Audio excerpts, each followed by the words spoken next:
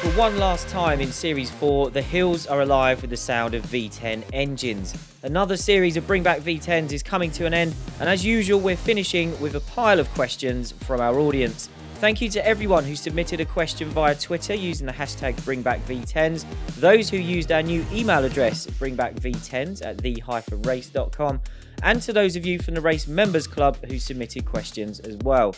We've got some bonus episodes coming up for our members where we'll tag on some more answers to your questions. And if you're interested in listening to the show ad-free and getting early access to new episodes in the future, head to the-race.com/members club to find out more. A big thank you as always to everyone who has left us a 5-star podcast review, and to those of you listening on platforms that don't let you leave reviews, but you've contacted us in other ways to say you'd give us 5 stars if you could. We'll do a final round of shout outs to some of our recent reviewers. So thank you so much to Steelers19 City, Curly3781, B Fishwick, Iceman11, and House That Train Built. Joining me, Glenn Freeman, for the final episode of the series are Ed Straw and Matt Beer. Now, no pressure here, but last time out, Mark Hughes and Gary Anderson rattled through more questions than usual in an impressive amount of time. So we're taking on the same challenge here in hope of answering a few more than we usually get to. So Ed, no traditional opening question this time, but which of the questions we're trying to get through today catches your eye the most? And is it one of the many we've received about backmarkers?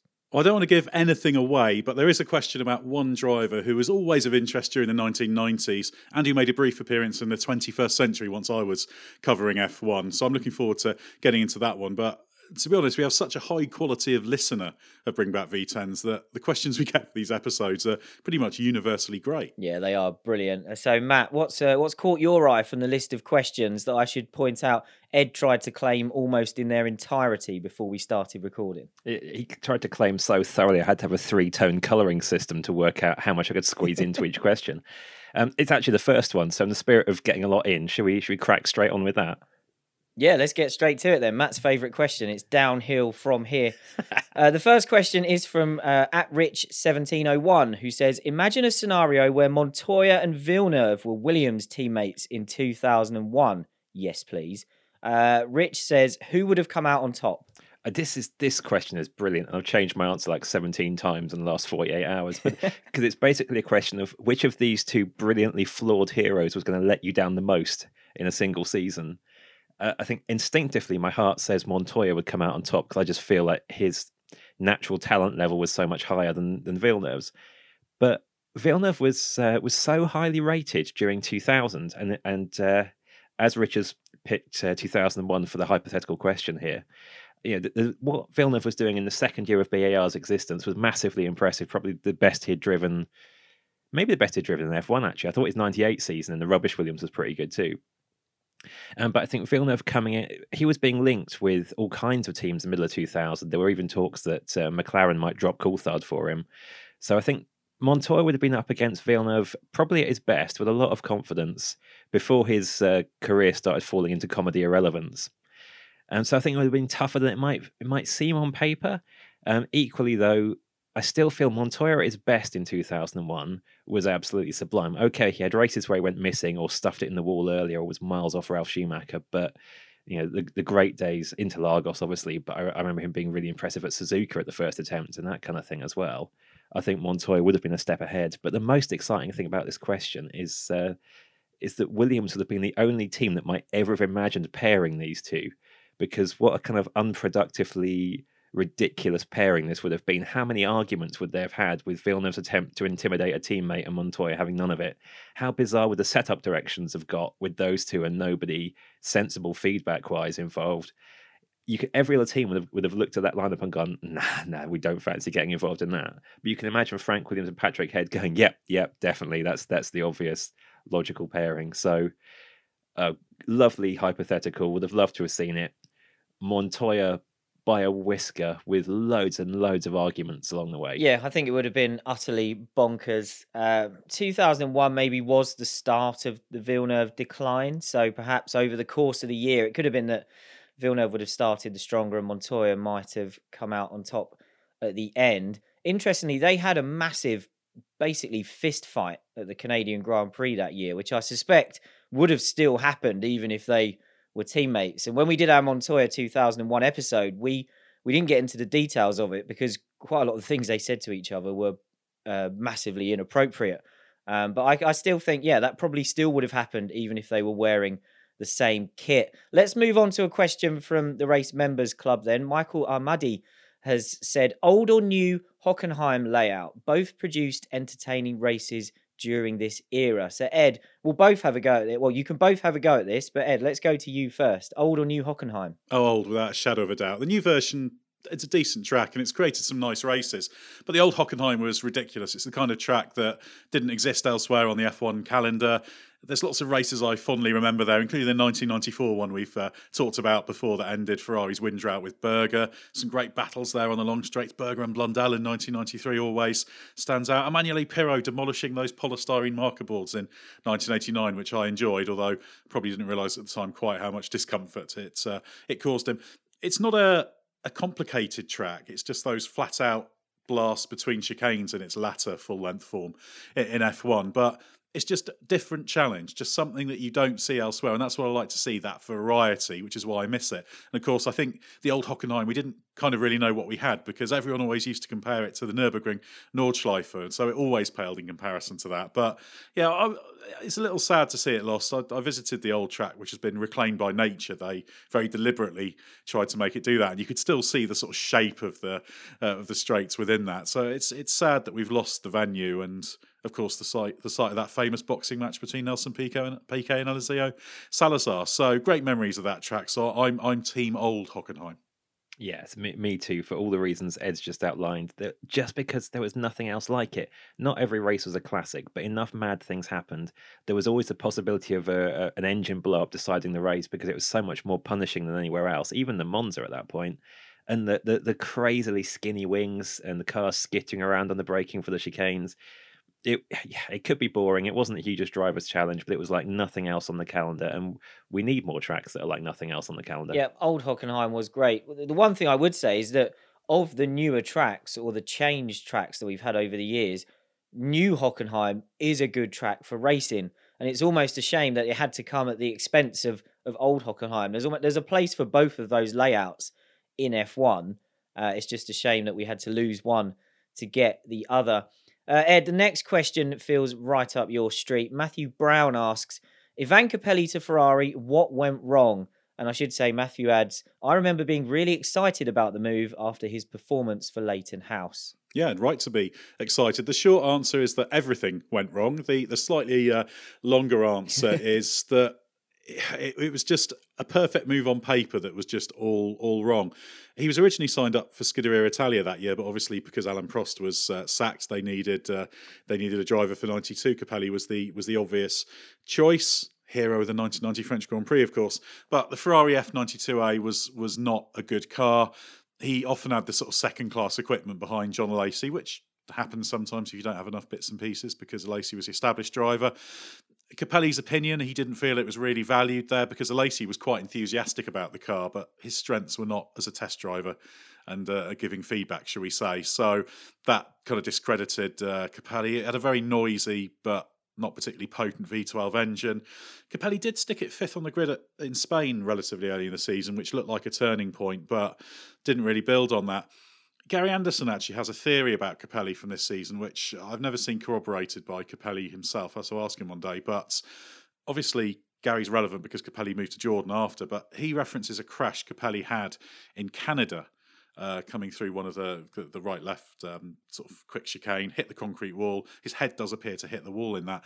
And Gary has a suspicion that the after effects of that had an impact on Capelli. Just Gary's theory, but he did work with him. So maybe that helps to explain why he never managed to pull things back with Ferrari. But I think already by then the season was on a pretty bad trajectory. He's a class act, a nice, smooth, classical driver. Lacey was a bit better at hustling the car and getting the most out of it, but it just went badly wrong for Capelli, and he was out before the end of the year. And I think it's a real shame that he always goes down as a Ferrari failure, and that big opportunity killed his F1 career.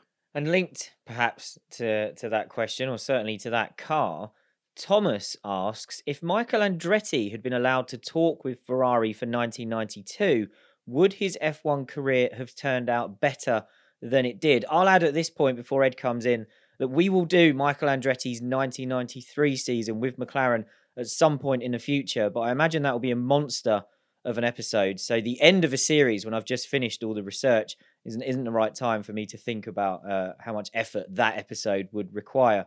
So, Ed, reimagine Michael Andretti's F1 career and start it a year earlier at Ferrari. How does it turn out?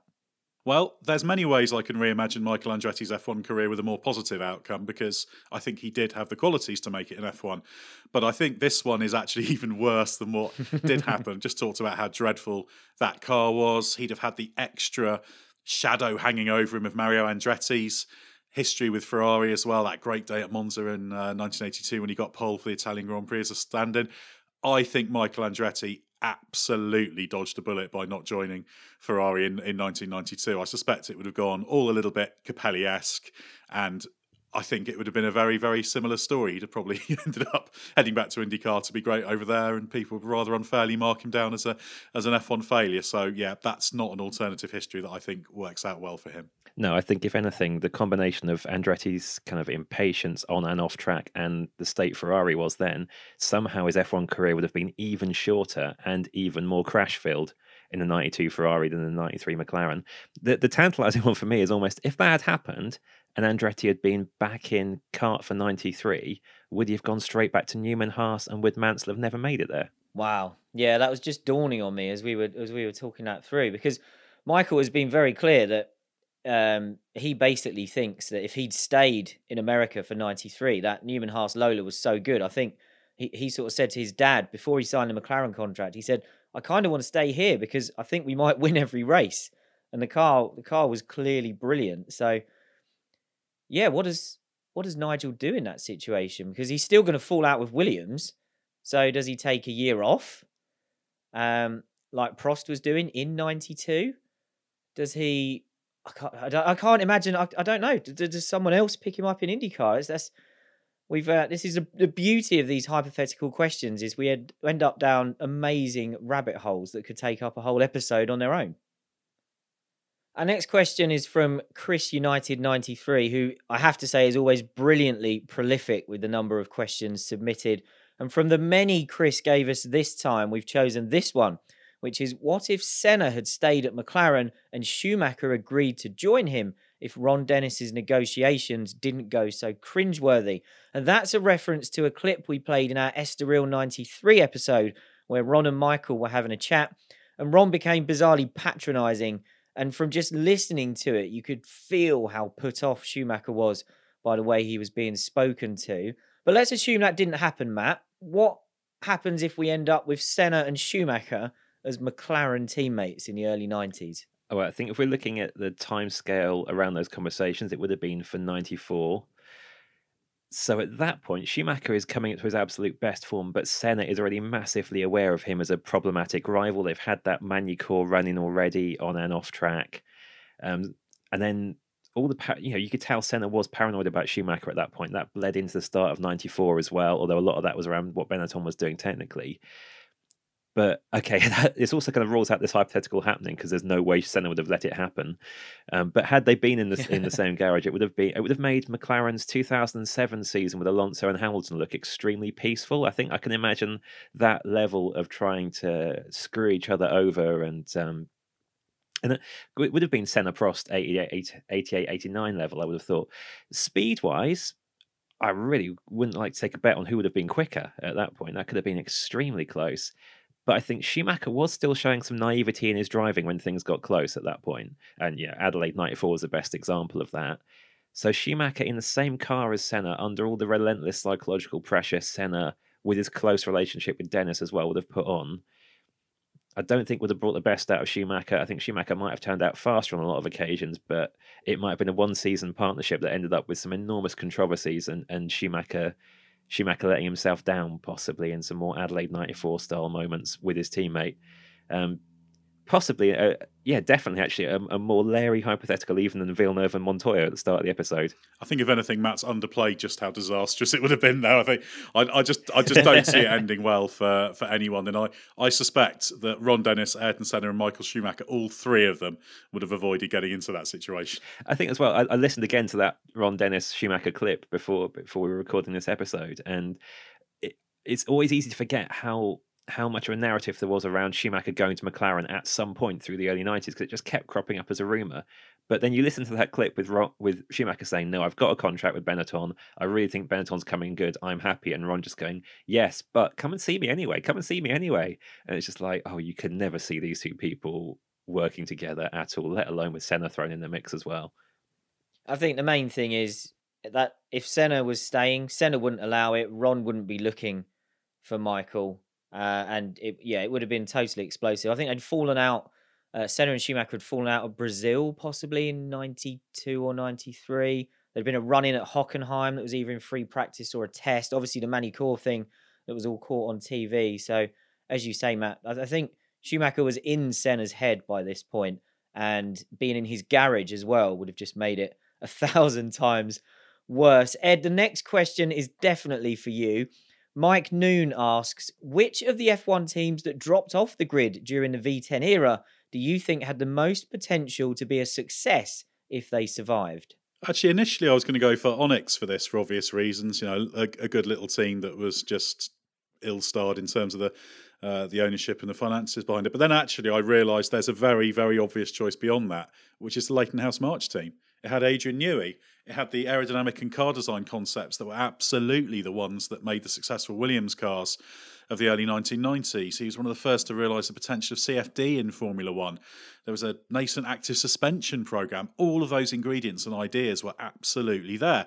The obvious instability was Akira Kagi, who was the money behind it, got into some trouble and the money dried up. But there was so much there. That team did come close to winning a Grand Prix on merit. So it was sort of a success in this period, but it did vanish ultimately on the eve of the 1993 season, just ran out of money after limping on for a bit. March 881 of 1988, I'd argue, most significant car of that season, even ahead of the McLaren Honda MP44 that pretty much won everything. They had limitations. The floor of the wind tunnel, the Southampton University wind tunnel, was bowed, which wasn't realised until too late, so that held them back. But it was a fairly small team that never fulfilled its full potential, and a lot of those seeds gestated instead at Williams. I think Ed's right that Leighton House was the one of all those teams that was actually going to go somewhere. The ones I think had the most potential in a boring way were two classic teams that dropped off during that era: Ligier in its original form and Arrows. You know, I think if they could have found ways to survive, they'd still be Saubering along their way now, getting kind of quite a few points in the top 10 scoring era. I can imagine a few people might have answered this question with Simtech, but I always think that one's a bit misleading. I think it's much loved because it's purple, and it's also because it fell off the grid just after it started to look quite promising in Verstappen's hands in a few of the early 95 races at twistier tracks. That kind of suggests massive unfulfilled potential. But looking at designer Nick Worth's later career and how underwhelming that was and flawed as well at Benetton and later Virgin, I think Simtech would have been a series of nicely coloured technical blind alleys, finishing 16th.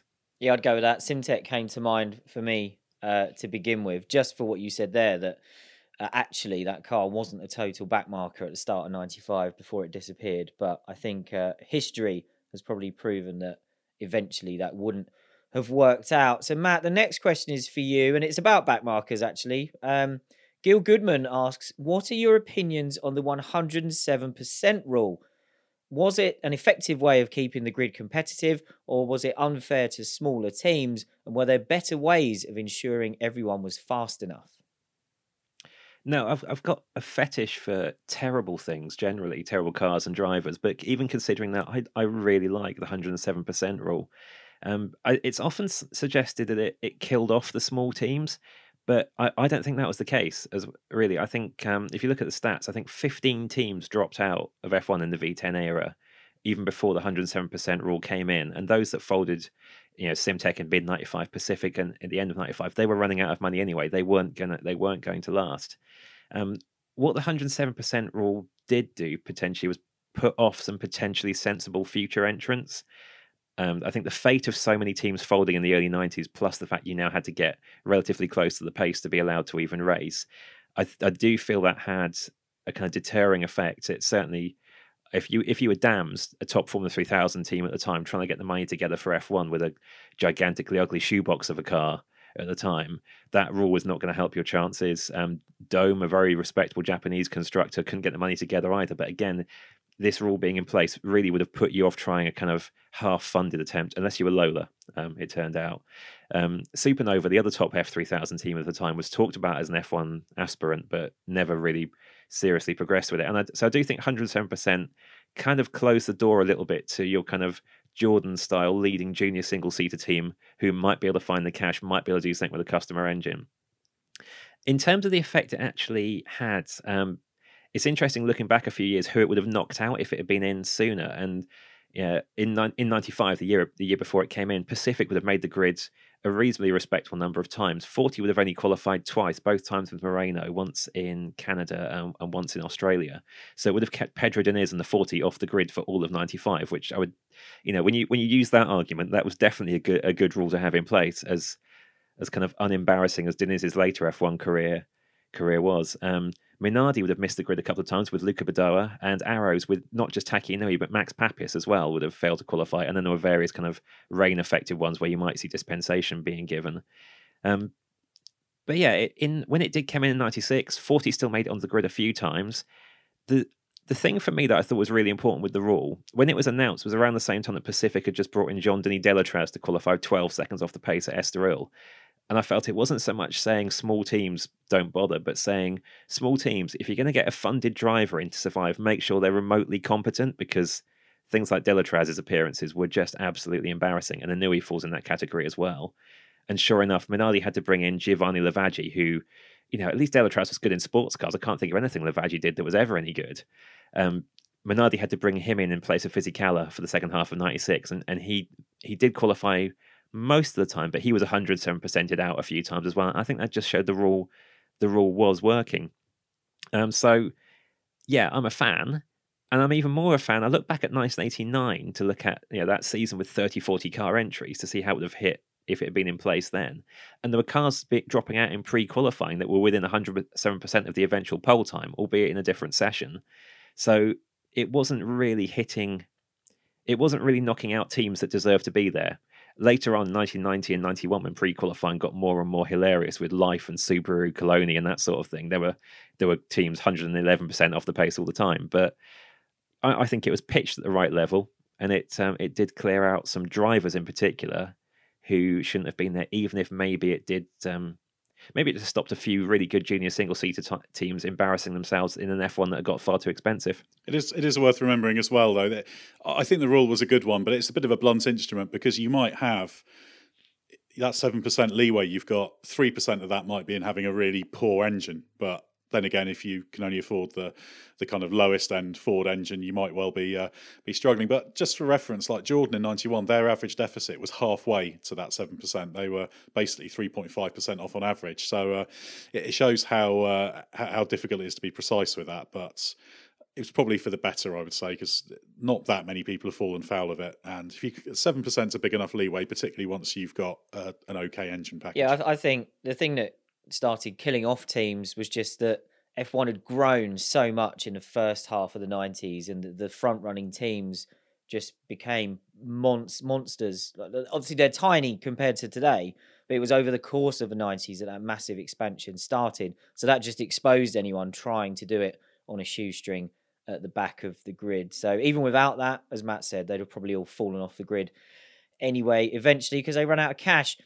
Ed, let's move from the back of the field to the front. Liam asks, why did Benetton leave it so late in 1994 to put a driver capable of helping their Constructors' Championship bid, so that's Johnny Herbert, into the car, considering it was there for the taking for most of the season, and JJ Leto and Jos Verstappen had proved not up to the job alongside Michael Schumacher? It was partly circumstances. JJ Leto was a pretty sound signing, but he broke his neck in that testing crash pre-season. And Jos Verstappen was the raw rookie. He was signed to be test driver off the back of that legendary footwork test that got him on the cover of Autosport magazine. It's the next big thing. And then Verstappen subbed for the first couple of races. Leto pushed himself to come back too early. He later admitted that he wasn't ready to come back, but because it was his big chance, he felt he had to. So he got ditched after a short run of races. And by this point, you're kind of halfway through the season because Verstappen then gets a bit of a run and it's clear he can't get close to Schumacher. So I feel like it was a problem they only realised was a problem when it was too late. And it was probably a problem that arose down to the fact that Leto had that crash. But that second car contributed a grand total of, I think, 10 points that year, which is just rubbish. And that's why Williams won the Constructors' Championship. But I think it wasn't for want of trying. You also have to bear in mind that it was a car that was absolutely built around what Schumacher could deal with. You know, people talk about cars being designed for certain drivers. What it actually was that the driver decides where there's a dynamic limitation, and Schumacher could cope with a car that was quick but tricky to drive. You've got a little bit of this with Max Verstappen today. Quite a pointy car, the Benetton. Herbert certainly found it quite alarming when he jumped into it because it was kind of the centre of rotation was somewhere out a metre in front of the car. I think he put it. So it would have been extremely difficult to find a driver who could get close to Schumacher as well. So it was a combination of those things, a bit of bad luck, circumstances, Schumacher's brilliance, and the fact that Flavio Briatore was never a great champion or prioritiser of the second car, as Johnny Herbert was to discover the following season. I don't necessarily think it was a massive failing on the part of the team, though, and it just showed how strong Schumacher was. They could probably tried a bit harder, but I don't think it was entirely a team problem. I think as well, it's in light of their previous efforts to find the right sort of teammate for Schumacher not really working out. You know, Martin Brundle in '92, they realised in retrospect had done a much better job than they thought at the time because Schumacher was coming on so strong, and in retrospect they wish they'd kept him. Of course, they couldn't. They could have grabbed him in mid '94 if he'd really fallen out with McLaren and Peugeot, and they put Alio in the car or something instead. But he wasn't available. Signing a massively experienced race winner in Patrese didn't work out in '93. So actually, pre-broken neck, Leto, based on his Scuderia Italia and Sauber exploits, would have been a really sensible signing. Verstappen was this exciting young talent. There wasn't really anybody else kicking around out of contract who they could have grabbed until the Lotus situation unfolded. So, yeah, I think on paper, actually, Leto, Verstappen and Herbert were all three very capable F1 drivers and potential race winners. And a team that was still working out how to pair anybody with Schumacher did a relatively good job in trying to find the right people for a Constructors' Championship bid that season, but was just kind of defeated by circumstances and injury. Yeah, I think the key point there is actually who was on the market at the time. And as you say, Herbert only became available, as we discussed in our Lotus 94 episode with him, when Lotus realised it was in huge trouble and Johnny's contract was one of the few assets it had that was worth any money. But Matt, Rachel Fleming asks our next question, and it's if Mika Hakkinen continued his first half 1997 form into the rest of the season, could he seriously have been dropped by McLaren? No. I've got a longer answer, but that's my my cut. the strength of the Hakkinen-Ron Dennis relationship is one factor. I think that Hakkinen had a lot of credit at McLaren, both raw talent wise and after his near-death experience in Adelaide at the end of '95, and also his form in the early '97 wasn't that bad. Now, you know, Rachel is absolutely right. That is a period when Coulthard was certainly McLaren's leading light. One in Melbourne, should have won it. One in Montreal as well. There were some quite big qualifying deficits on Hakkinen's side in that part of the season, which is unusual, really. But as we discussed on Bring Back V10s before, Coulthard was very good at peaking when McLaren wasn't a championship or even race-winning prospect, and Hakkinen was always waiting in the wings with this devastating speed when the car was good enough to get the job done. And as McLaren and Mercedes came good even more in the middle of '97, Hakkinen went on this devastatingly fast run that should have brought multiple race wins without technical failures and really set himself up for the titles that followed.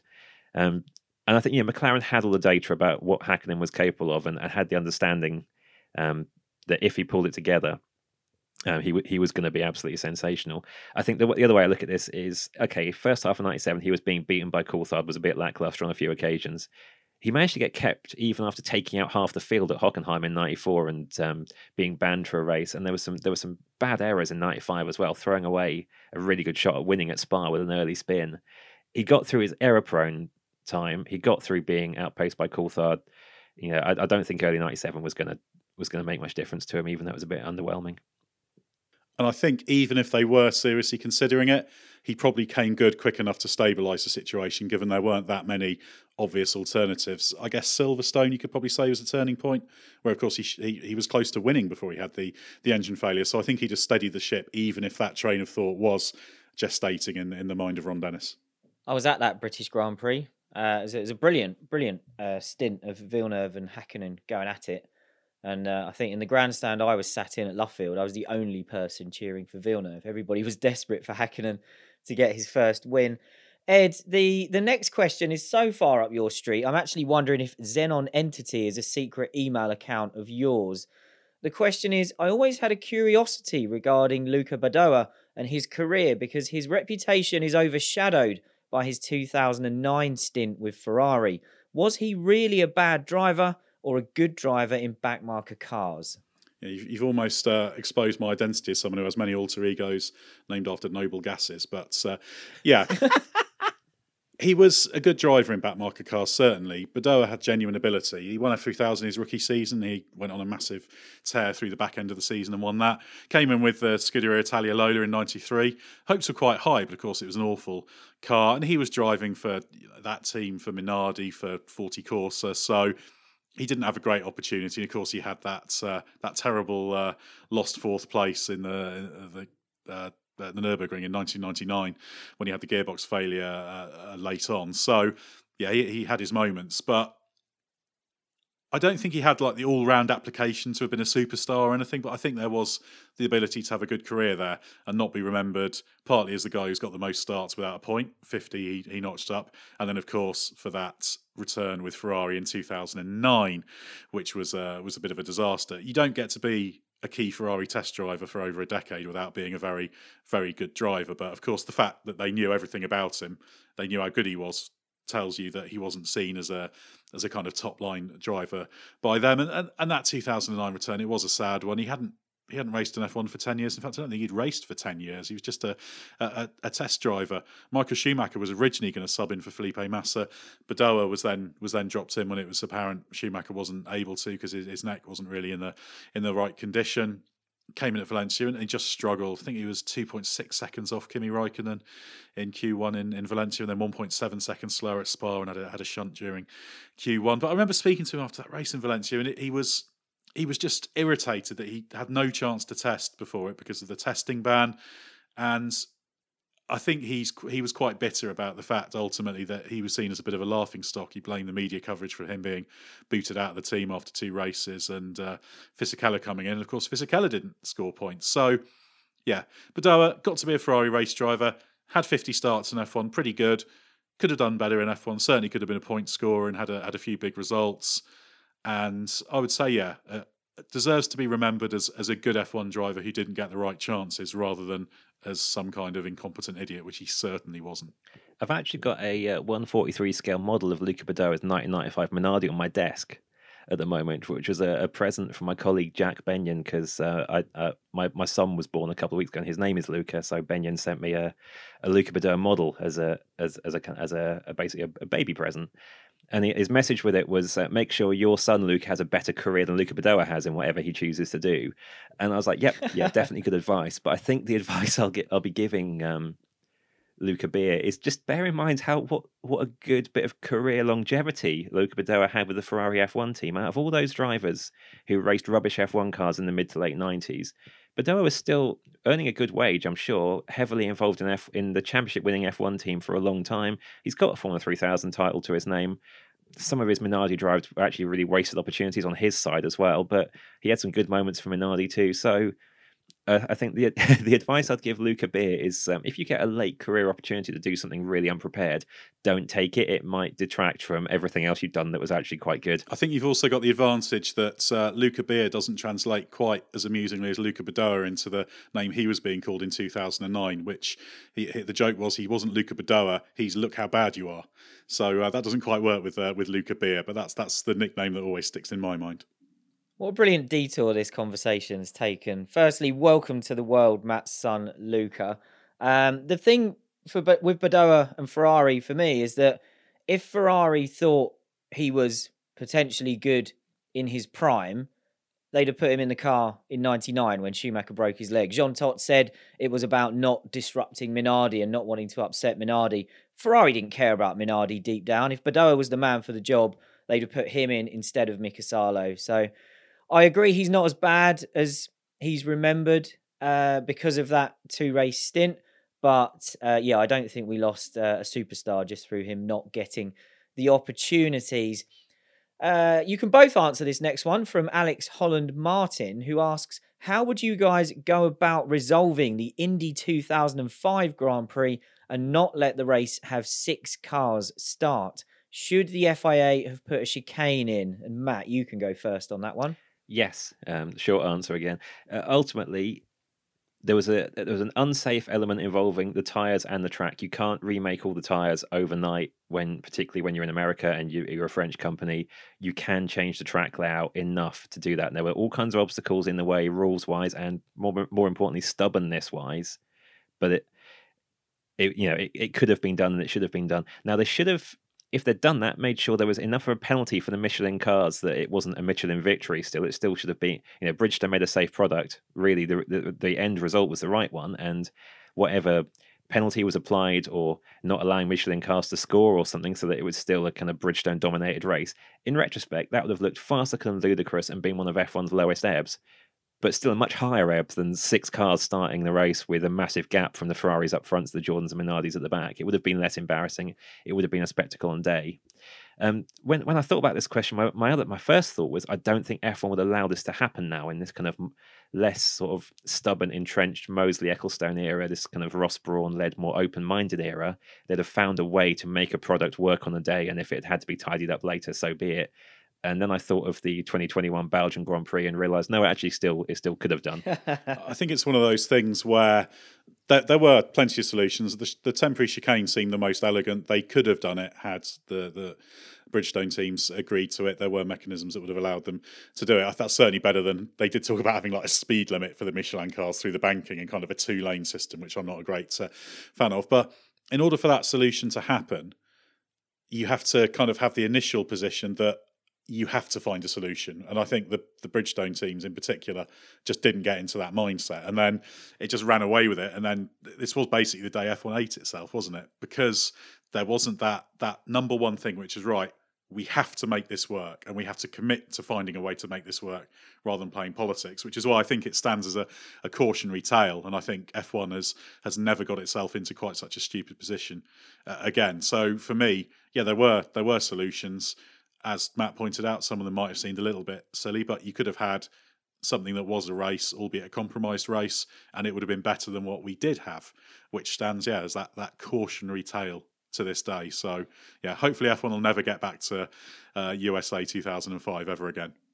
Yeah, well said. And for anyone listening to this who hasn't listened to our entire back catalogue, make sure you go and check out an extensive episode we did about Indy 2005. We spoke to various people who were involved and put a lot of meat on the bones of that dreadful day in F1 history. Our next question comes from Stephen Gate, who asks, could Jean Alesi and the Tyrrell 019 have won races in 1990 if the car had stayed on Goodyear's? And would Alesi have won races in the Honda-powered 020 in 1991 if he had stayed with the team? So, Matt, what do you reckon? Sadly, no. As lovely as an idea as it is, the switch to Pirelli for 1990 was basically designer Harvey Postlethwaite's suggestion on the grounds that Goodyear wasn't favouring Tyrrell, wasn't giving it enough data about the tyres and their profile for him to design a car competitively, and it was forcing him into too much guesswork. And Pirelli was going to prioritise Tyrrell more, so it was the better option from that side. Now, yeah, the Goodyear was a better tyre than the Pirelli, definitely. But if they couldn't have made the car work with the Goodyear, would it have exploited so much potential in its good days? Probably not, and not enough to make a difference in the races that Alesi could have won, but didn't. Thinking about Alesi's 1990 high points, the Phoenix one was definitely Pirelli assisted as well, given how good the tyre was around that terrible but fun circuit. He was very good in Monaco as well. I think that was more Alesi than Pirelli, even though there were other Pirelli cars qualified very well on the street on the other street circuit. Alesi was the fastest of the Pirellis by 1.4 seconds in qualifying. So maybe Alesi, Tyrrell, and Goodyear around Monaco actually might have won. But I think that team moved to Pirelli for a very specific reason. It wasn't just as simple as going to a worse tyre. It probably did better on Pirellis than it would have done, kind of floundering in the dark with a Goodyear that wasn't taking it seriously. The 1991 question is really interesting, and I went back to the Monaco performance again. Tyrrell's resources limitations were more apparent by that time as well. Even with a Honda engine, it couldn't pull off the same sort of underdog stuff it had the year before. Stefano Modena was the lead driver rather than Alesi. Alesi was a better driver than Modena. Was Alesi enough of a better driver to get Tyrrell to the front at the couple of races where Modena had a real chance? I mean, Modena was 13 seconds behind Senna when his car broke in Monaco, where he qualified second. Alesi might have been a lot closer to Senna's tail, but I can't see him out qualifying Senna, taking that pole and leading that race throughout. And then Canada was the other one where Modena was second behind Piquet when Mansell threw the race away. There was half a minute difference between them at the end of that race, and I don't think Alesi would have made that difference necessarily. So, yeah, Tyrrell would have done better with Alesi in 91. Would have been some more 89-90 style heroics, but that was never going to be a winning combination, I don't think. It's also worth reminding everyone that the 91 Tyrrell Honda, that was the old Honda V10 rather than the V12. They had a Mugen serviced it, so it wasn't, although it was a work steel, it wasn't a parity with the V12s in the McLaren. So it's not quite as exciting a prospect. Although it was a good engine still, not quite as exciting a prospect as it sounds like on paper. Yeah, I think in both of those scenarios, the engine would probably let the combination down. The 1990 car was, even if it's on good years, it's still underpowered. And yeah, as Ed explained there, in the old Honda engine they had in 91, the power was okay, but it was heavy. So I think it would have still been a disadvantage to the team. Ed, you're going to like this next question from Alex Neal, who says, I've seldom heard Sauber mentioned in the podcast, considering they were a mainstay as an independent team for most of the V10 era. I always thought they never reached the potential of their sports car success in the late 80s, considering they had race winners and world champions, and Alex mentioned Jacques Villeneuve at that point, and a Ferrari engine deal for a good while. So why did they not get a race win until after the V10 era? And Alex, I've absolutely seen what you've done there by playing the Villeneuve card, and it has worked. So Ed, you've got a chance to talk about Sauber, which you must be delighted about. Yeah, Alex has slightly shown me up there with that question because I've not talked about Sauber anywhere near enough on Bring Back V10s. And yeah, considering how successful those Sauber Group C cars were, it's hard to argue with the idea that they didn't perhaps live up to their potential in this period.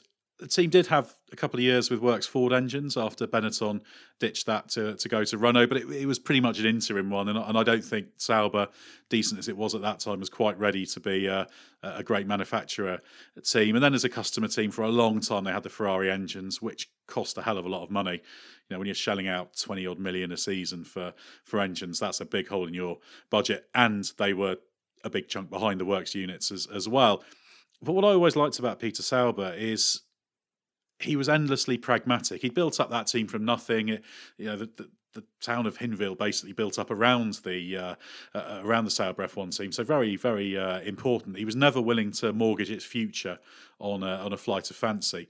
And he did spend well when he could. So when Kimi Räikkönen was effectively sold to McLaren, which we've talked about before on Bring Back V10s, that money was invested in a state-of-the-art wind tunnel, all with a view to being ready to be a manufacturer team, which indeed it was when BMW came in. So I actually think Sauber's miracle was being a team that started and survived at a time when F1 new teams mostly failed.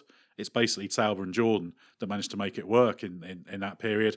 And those two teams still exist today, albeit under different ownership. So I actually see Sauber in 1993 through to the sale to BMW as actually a tremendous success rather than underachiever, given the circumstances that they were in. And we talk about Jordan's great start. Sauber's start in 93 was incredible.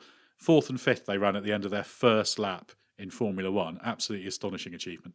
I think that's part of the problem in terms of perceptions of Sauber, though, because that 93 start was so good, and there was all that momentum that Sauber would become Mercedes in Formula One, as it was. Mercedes as the works team didn't exist for decades and a half later, but Sauber did get outmaneuvered around that time as well, and it ended up being a works team for Ford eventually instead at not Ford's finest hour. It lost sponsorship in a fairly significant way around 94 as well, with a deal that fell apart. So it, like Ed says, it was successful. I think it gets underrated because Peter Sauber wasn't as flamboyant as Eddie Jordan, and I do see Sauber and Jordan as a kind of pair through that era. And okay, Jordan did have the race wins. I had a theory. Sometimes in Bring Back V10s, I kind of revisit my 16, 17-year-old teenage theories. And one of my, at the time, I was absolutely convinced that Johnny Herbert deserved to win multiple races in 1997, pretty much based off where he qualified in Melbourne, being taken out by Irvine, that he'd been quick in the warm-up that day. I revisited that theory this morning, and it was absolute nonsense. There's no way he was going to win any races that year. There is actually, you alluded to it there, an alternative history where Sauber does become properly the works Mercedes team. It sort of was in 94, really. They did have Mercedes engines, and it has the Mercedes works status, and it has Michael Schumacher, because of course there was a very long saga about Michael Schumacher driving there, so maybe that would have been a little bit different. But it's interesting you pairing Eddie Jordan and Peter Sauber there. It's a good point. The two bosses of the two teams were absolute polar opposites, weren't they, in terms of their outlook, and perhaps that tells you about the kind of extreme character you need to be to make a team in this era work, in that you need to be either the absolute arch pragmatist or Eddie Jordan, who was just this sort of mercurial controlled lunacy who managed to make the team work when 99.999% of people would never have been able to do it. So both geniuses in their own way. This question made me think of, I think it must have been the final race of 2005. And Martin Brundle was asked about the fact that the Sauber name was disappearing because BMW were taking it over. And I think it was probably James Allen who said to him, "Oh, Martin, it's a shame to see Sauber go, isn't it?" And Brundle was really dismissive, if I remember this correctly, just going, "Well, they've been around for a long time. They've been well funded. They've had decent sponsors, pretty good engines and pretty good drivers, and they've just been a midfield team all the time. So, no, I'm not that sad to see them go," which was flat out from Martin. Let's move on to the next question then from Sean Donnelly, who asks, what was the worst Grand Prix of the V10 era? And we're going to combine this question with one from Brundudo, who asks, what were the best and worst seasons of the V10 era? So you guys can both have a swing at this, and Matt, you can go first. I think this is a bit of a boring, obvious answer, but I'm going to go with Spanish Grand Prix 99 for the worst. There was a series of Spanish Grand Prix in the V10 era where the fastest car ran 1-2, nothing stuck in the memory whatsoever. They tested too much at the circuit. It didn't encourage overtaking. It was just pointless. There were some good races in Spain too that get overlooked as a result, but normally you could kind of set your watch by mid-May. Spain, people complain F1's got too boring, there's no overtaking, something needs to change. And yeah, I agree. Or did at that time anyway.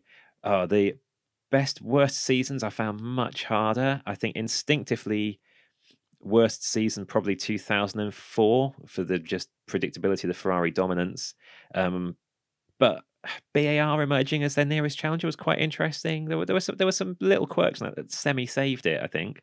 I'd ever go at 92 as the worst season as well, but I don't know if that's just because I really dislike Nigel Mansell. Possibly. It was not a competitive season by any means, but still had a lot of subplots in it. But I'm going to settle on 2002 for the worst season. Okay, despite Montoya and Williams' best efforts to make that good, it wasn't just that Ferrari was dominant and it was kind of crushing the hope out of everything.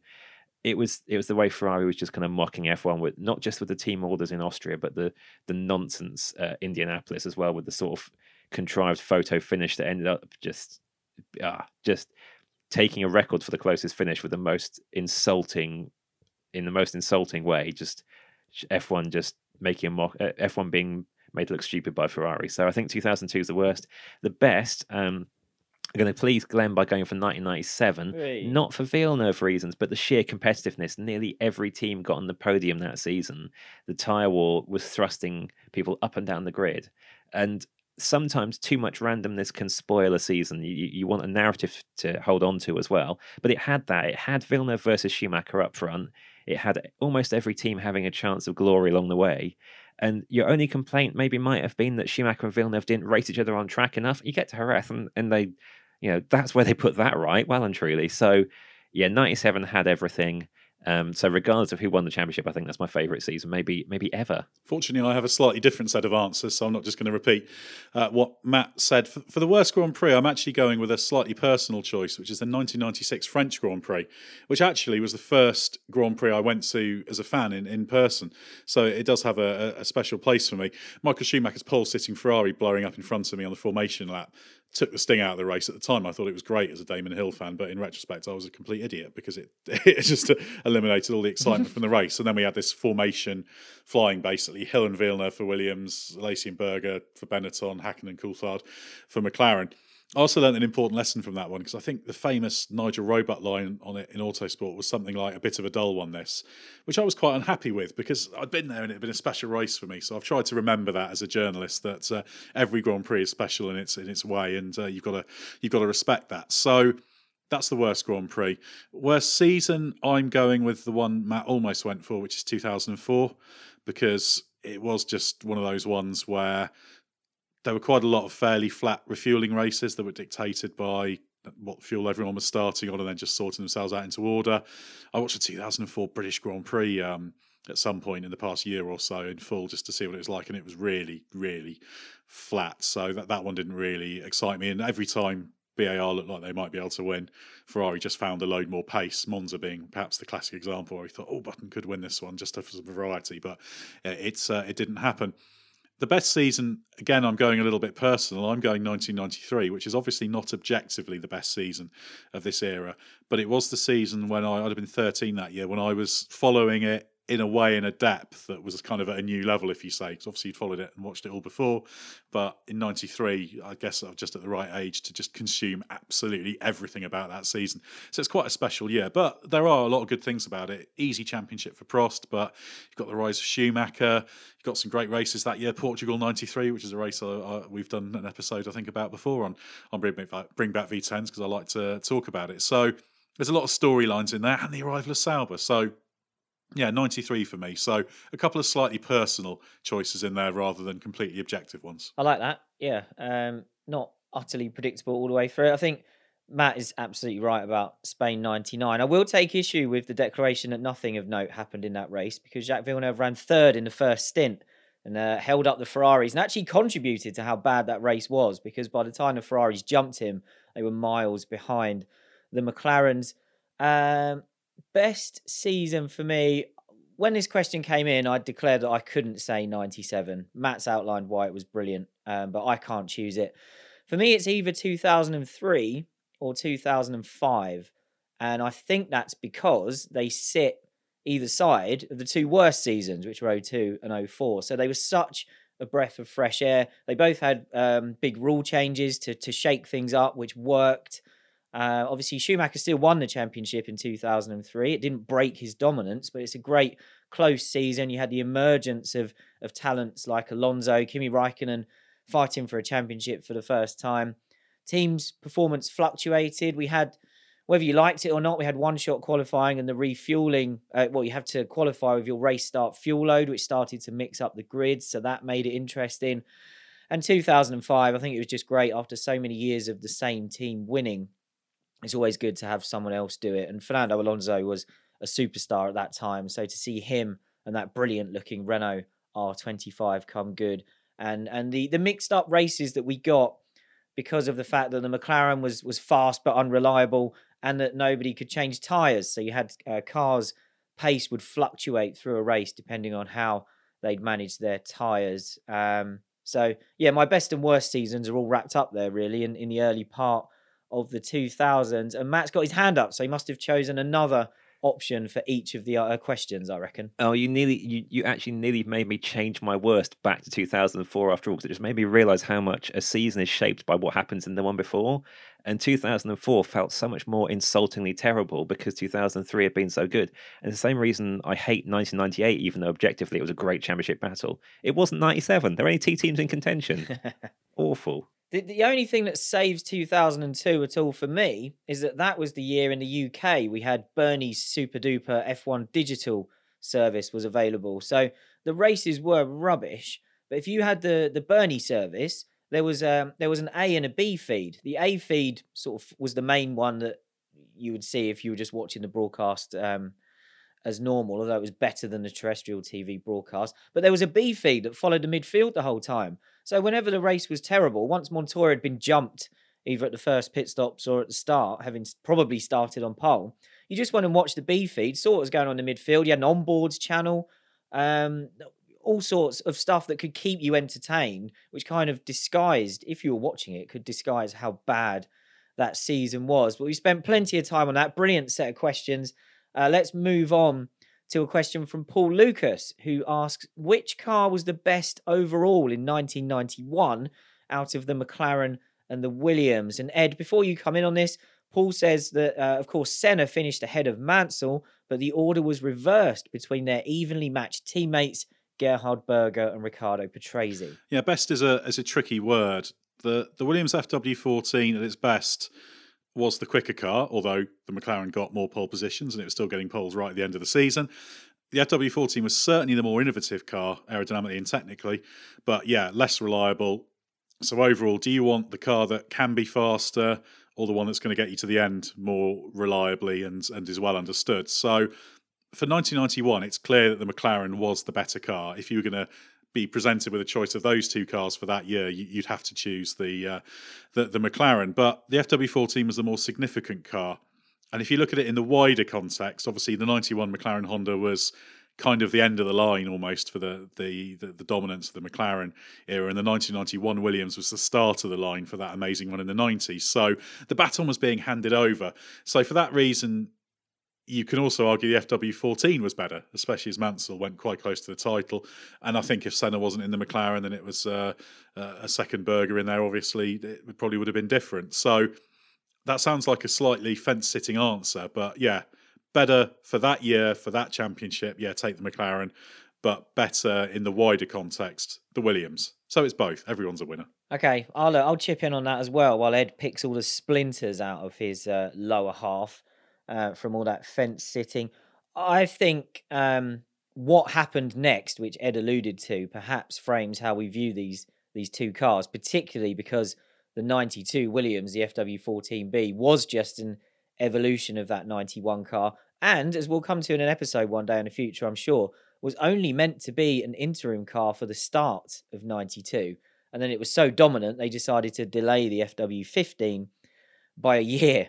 But our former colleague at Autosport, Kevin Turner, kind of enlightened me on this one a couple of years ago when he pointed out that McLaren did put a pretty significant update on that 91 car towards the end of the year, which actually pulled back a lot of the pace that Williams had found. So I think in the end, because it won the championship and it got the job done, it was out the blocks brilliantly at the start of the year while the Williams was troubled, which we've explained in our Canada 91 episode. And because McLaren were able to fight back at the end of the year when the Williams had come good, I think you have to say the McLaren. Let's go on to our next question, which is from Jack Clark, who asks, why did front-running drivers of the late turbo era, such as Stefan Johansson and Michele Alboreto, struggle to find competitive drives when the V10 era began? What do you reckon, Ed? Yeah, I think the reality is they were both fading a little bit as the turbo era was coming to an end anyway. Johansson's big years were 85 to 87 with Ferrari and McLaren, and he did a decent job there, but he wasn't in the Alan Prost level or even the Michele Alboreto level for that matter. Perhaps he was a little bit unfortunate not to pick up a slightly better midfield drive in the V10 era. Ended up marking time with Onyx and AGS and footwork, but I think any momentum he had was killed by that Ligier season in 1988, which was not a good Ligier season. That was the last year of the turbo era. Of course, Alboreto, there's similar things really. He was on the wane. Ferrari dropped him for 89, went to Tyrrell, spent a bit of time with LaRousse, footwork, Scuderia Italia and Minardi. Had that footwork season in '92 where he kept finishing 7th, where he was quite well celebrated. That was seen as a bit of a revival for him. But yeah, he was kind of on the slide. Interestingly, and actually you can connect this to an earlier question about Benetton in '94, because Alboreto did push quite hard for that Benetton drive in '94 with some fairly chunky backing for the seat. And who knows, maybe he'd have solved the problems for Benetton if they'd gone for it, but he ended up with Minardi instead. But certainly by that stage, when you're talking about a 37-year-old driver whose last win was not far off a decade before that, very much seen as a man of the past. So I think both Johansson and Alboreto were kind of slightly men of the past once that V10 era had started. Not that they couldn't do decent jobs, but their big chances were in the turbo era. They weren't the absolute best drivers of the turbo era, and that was probably reflected in their slide into relative obscurity. I think that's it. Their best chances had shown them to not be quite good enough. Johansson hadn't shone against Prost at McLaren. Alboreto had come off second best to Berger at Ferrari overall at the time, and their time together. I think another big factor, though, later in the V10 era, they would have ended up having to go to smaller teams because big teams would have seen them as having been proven to be not quite good enough. And I think Johansson was one of the drivers in the mix for the Jordan vacancy after Gasho's incident that went to Schumacher. And the big problem was that he wanted paying. And that was another thing as well. A lot of those teams were making do on very little. They needed their drivers to either bring money or be young drivers who just did not care about being paid at that point. Our colleague Gary Anderson often talks about how he'd always rather have a young charger in a car than for a small team than a driver who's seen it all before. And I think a lot of the small teams felt like that as well. Alboreto did have personal backing via, I think, was it Marlboro or I always get confused which end of being kicked out for a Lacey he was on. But it was Marlboro first. Yes, that was it. So he did have backing, which I don't think Johansson had for a lot of that time. But ultimately, they've been proven to not be absolute top-ranked drivers. They were likely to be more expensive than younger options and probably not as motivated. Yeah, I think Alboreto probably left some points and some results on the table, falling out with Tyrrell so early in '89. I can't imagine if he'd still been there for '90. His peaks would have been as high as Jean Alesi's, but he could have driven a couple of decent cars for longer there. But ultimately, as the guys have explained, I think we'd seen the level these two were at by this point. So that's probably the main reason that the big teams weren't looking at them by the time the turbo era came to an end. So we're on to the final question of the episode and therefore the series. It's perhaps the most important question we've ever answered on Bring Back V10s. It comes from Chris, who says simply, what was your favourite crash helmet of the era? I'm assuming Chris means design rather than manufacturer, although personally I've always been a fan of Arai helmets. So, Ed, you can go first. Favourite crash helmet design of this era? Yeah, I also used to use Arai helmets, so I'm with you on that one. There's many. The one that leaps to mind, probably because I was a Damon Hill fan, is his helmet with the colours of the London Rowing Club with those white stripes on the very, very, very, very dark blue. But that was his father Graham's livery helmet design, so I'm not quite counting that as an original. I could have chosen dozens of helmets. Basically, every time I thought of one, I thought, oh yeah, that one's great, that one's great. I think it was a peak era for helmet designs, actually, because they were complex enough to be interesting, but not the layered works of art we see today, which are brilliant in their own way, but they don't work in the same way in the cockpit, partly because you can't see them as well, and partly because they are so complicated. You need to sort of stand in front of them and marvel at them for kind of a few minutes to see the detail. So I could have chosen 80% of them. I'm going to pick out one that I felt was really distinctive. So I'm going to go for Alex Cathy, perhaps unexpectedly. I'm aware that design won't leap to mind for many people. It's a red base colour with a gold band around the lower part, and then there's kind of a gold cross on the top. Not very easy to communicate that on a podcast, but I have put a picture of Alex Cathy in a footwork as my Twitter header pick, where you can see that helmet quite clearly. So if you go to @EdgeDrawF1 and click on the profile, you can have a look at it there. So yeah, a slightly left field Cathy from me to finish the season. I'm going a bit more boring and a little bit too crowd-pleasing for the people on this podcast, or at least one of them. Jacques Villeneuve, simple, elegant, distinctive, slightly pink. Don't think you can ask for more from a helmet. Yeah, again, it'd be too easy for me to choose that. Brilliant colours, distinctive design. And yeah, you don't have to be a fanboy to appreciate it. But Ed's absolutely right. There's so many in this era, and it's the simplicity of them that work. So obviously, you had an iconic one like Ayrton Senna's design, instantly recognisable. But then you have something like Gerhard Berger's, which was really clear, dark colours, but a big fat Austrian flag on the side. Mika Häkkinen's simple sort of Finnish colour palette stripes on the side was great. David Coulthard's Scottish Saltire helmet, brilliant, distinctive. Heinz-Harald Frenzen's navy one with the German stripes down it. Michael Schumacher's original design, which we've recently seen Mick race with in 2021. This was a great era for helmet designs. And I remember during this time, helmet designs were talked about a lot. And it was often said that F1 drivers had brilliant, clear, bold designs, and motorcycle racing was criticised for the helmet designs being too busy and too flashy and too many colours. And F1's gone that way now.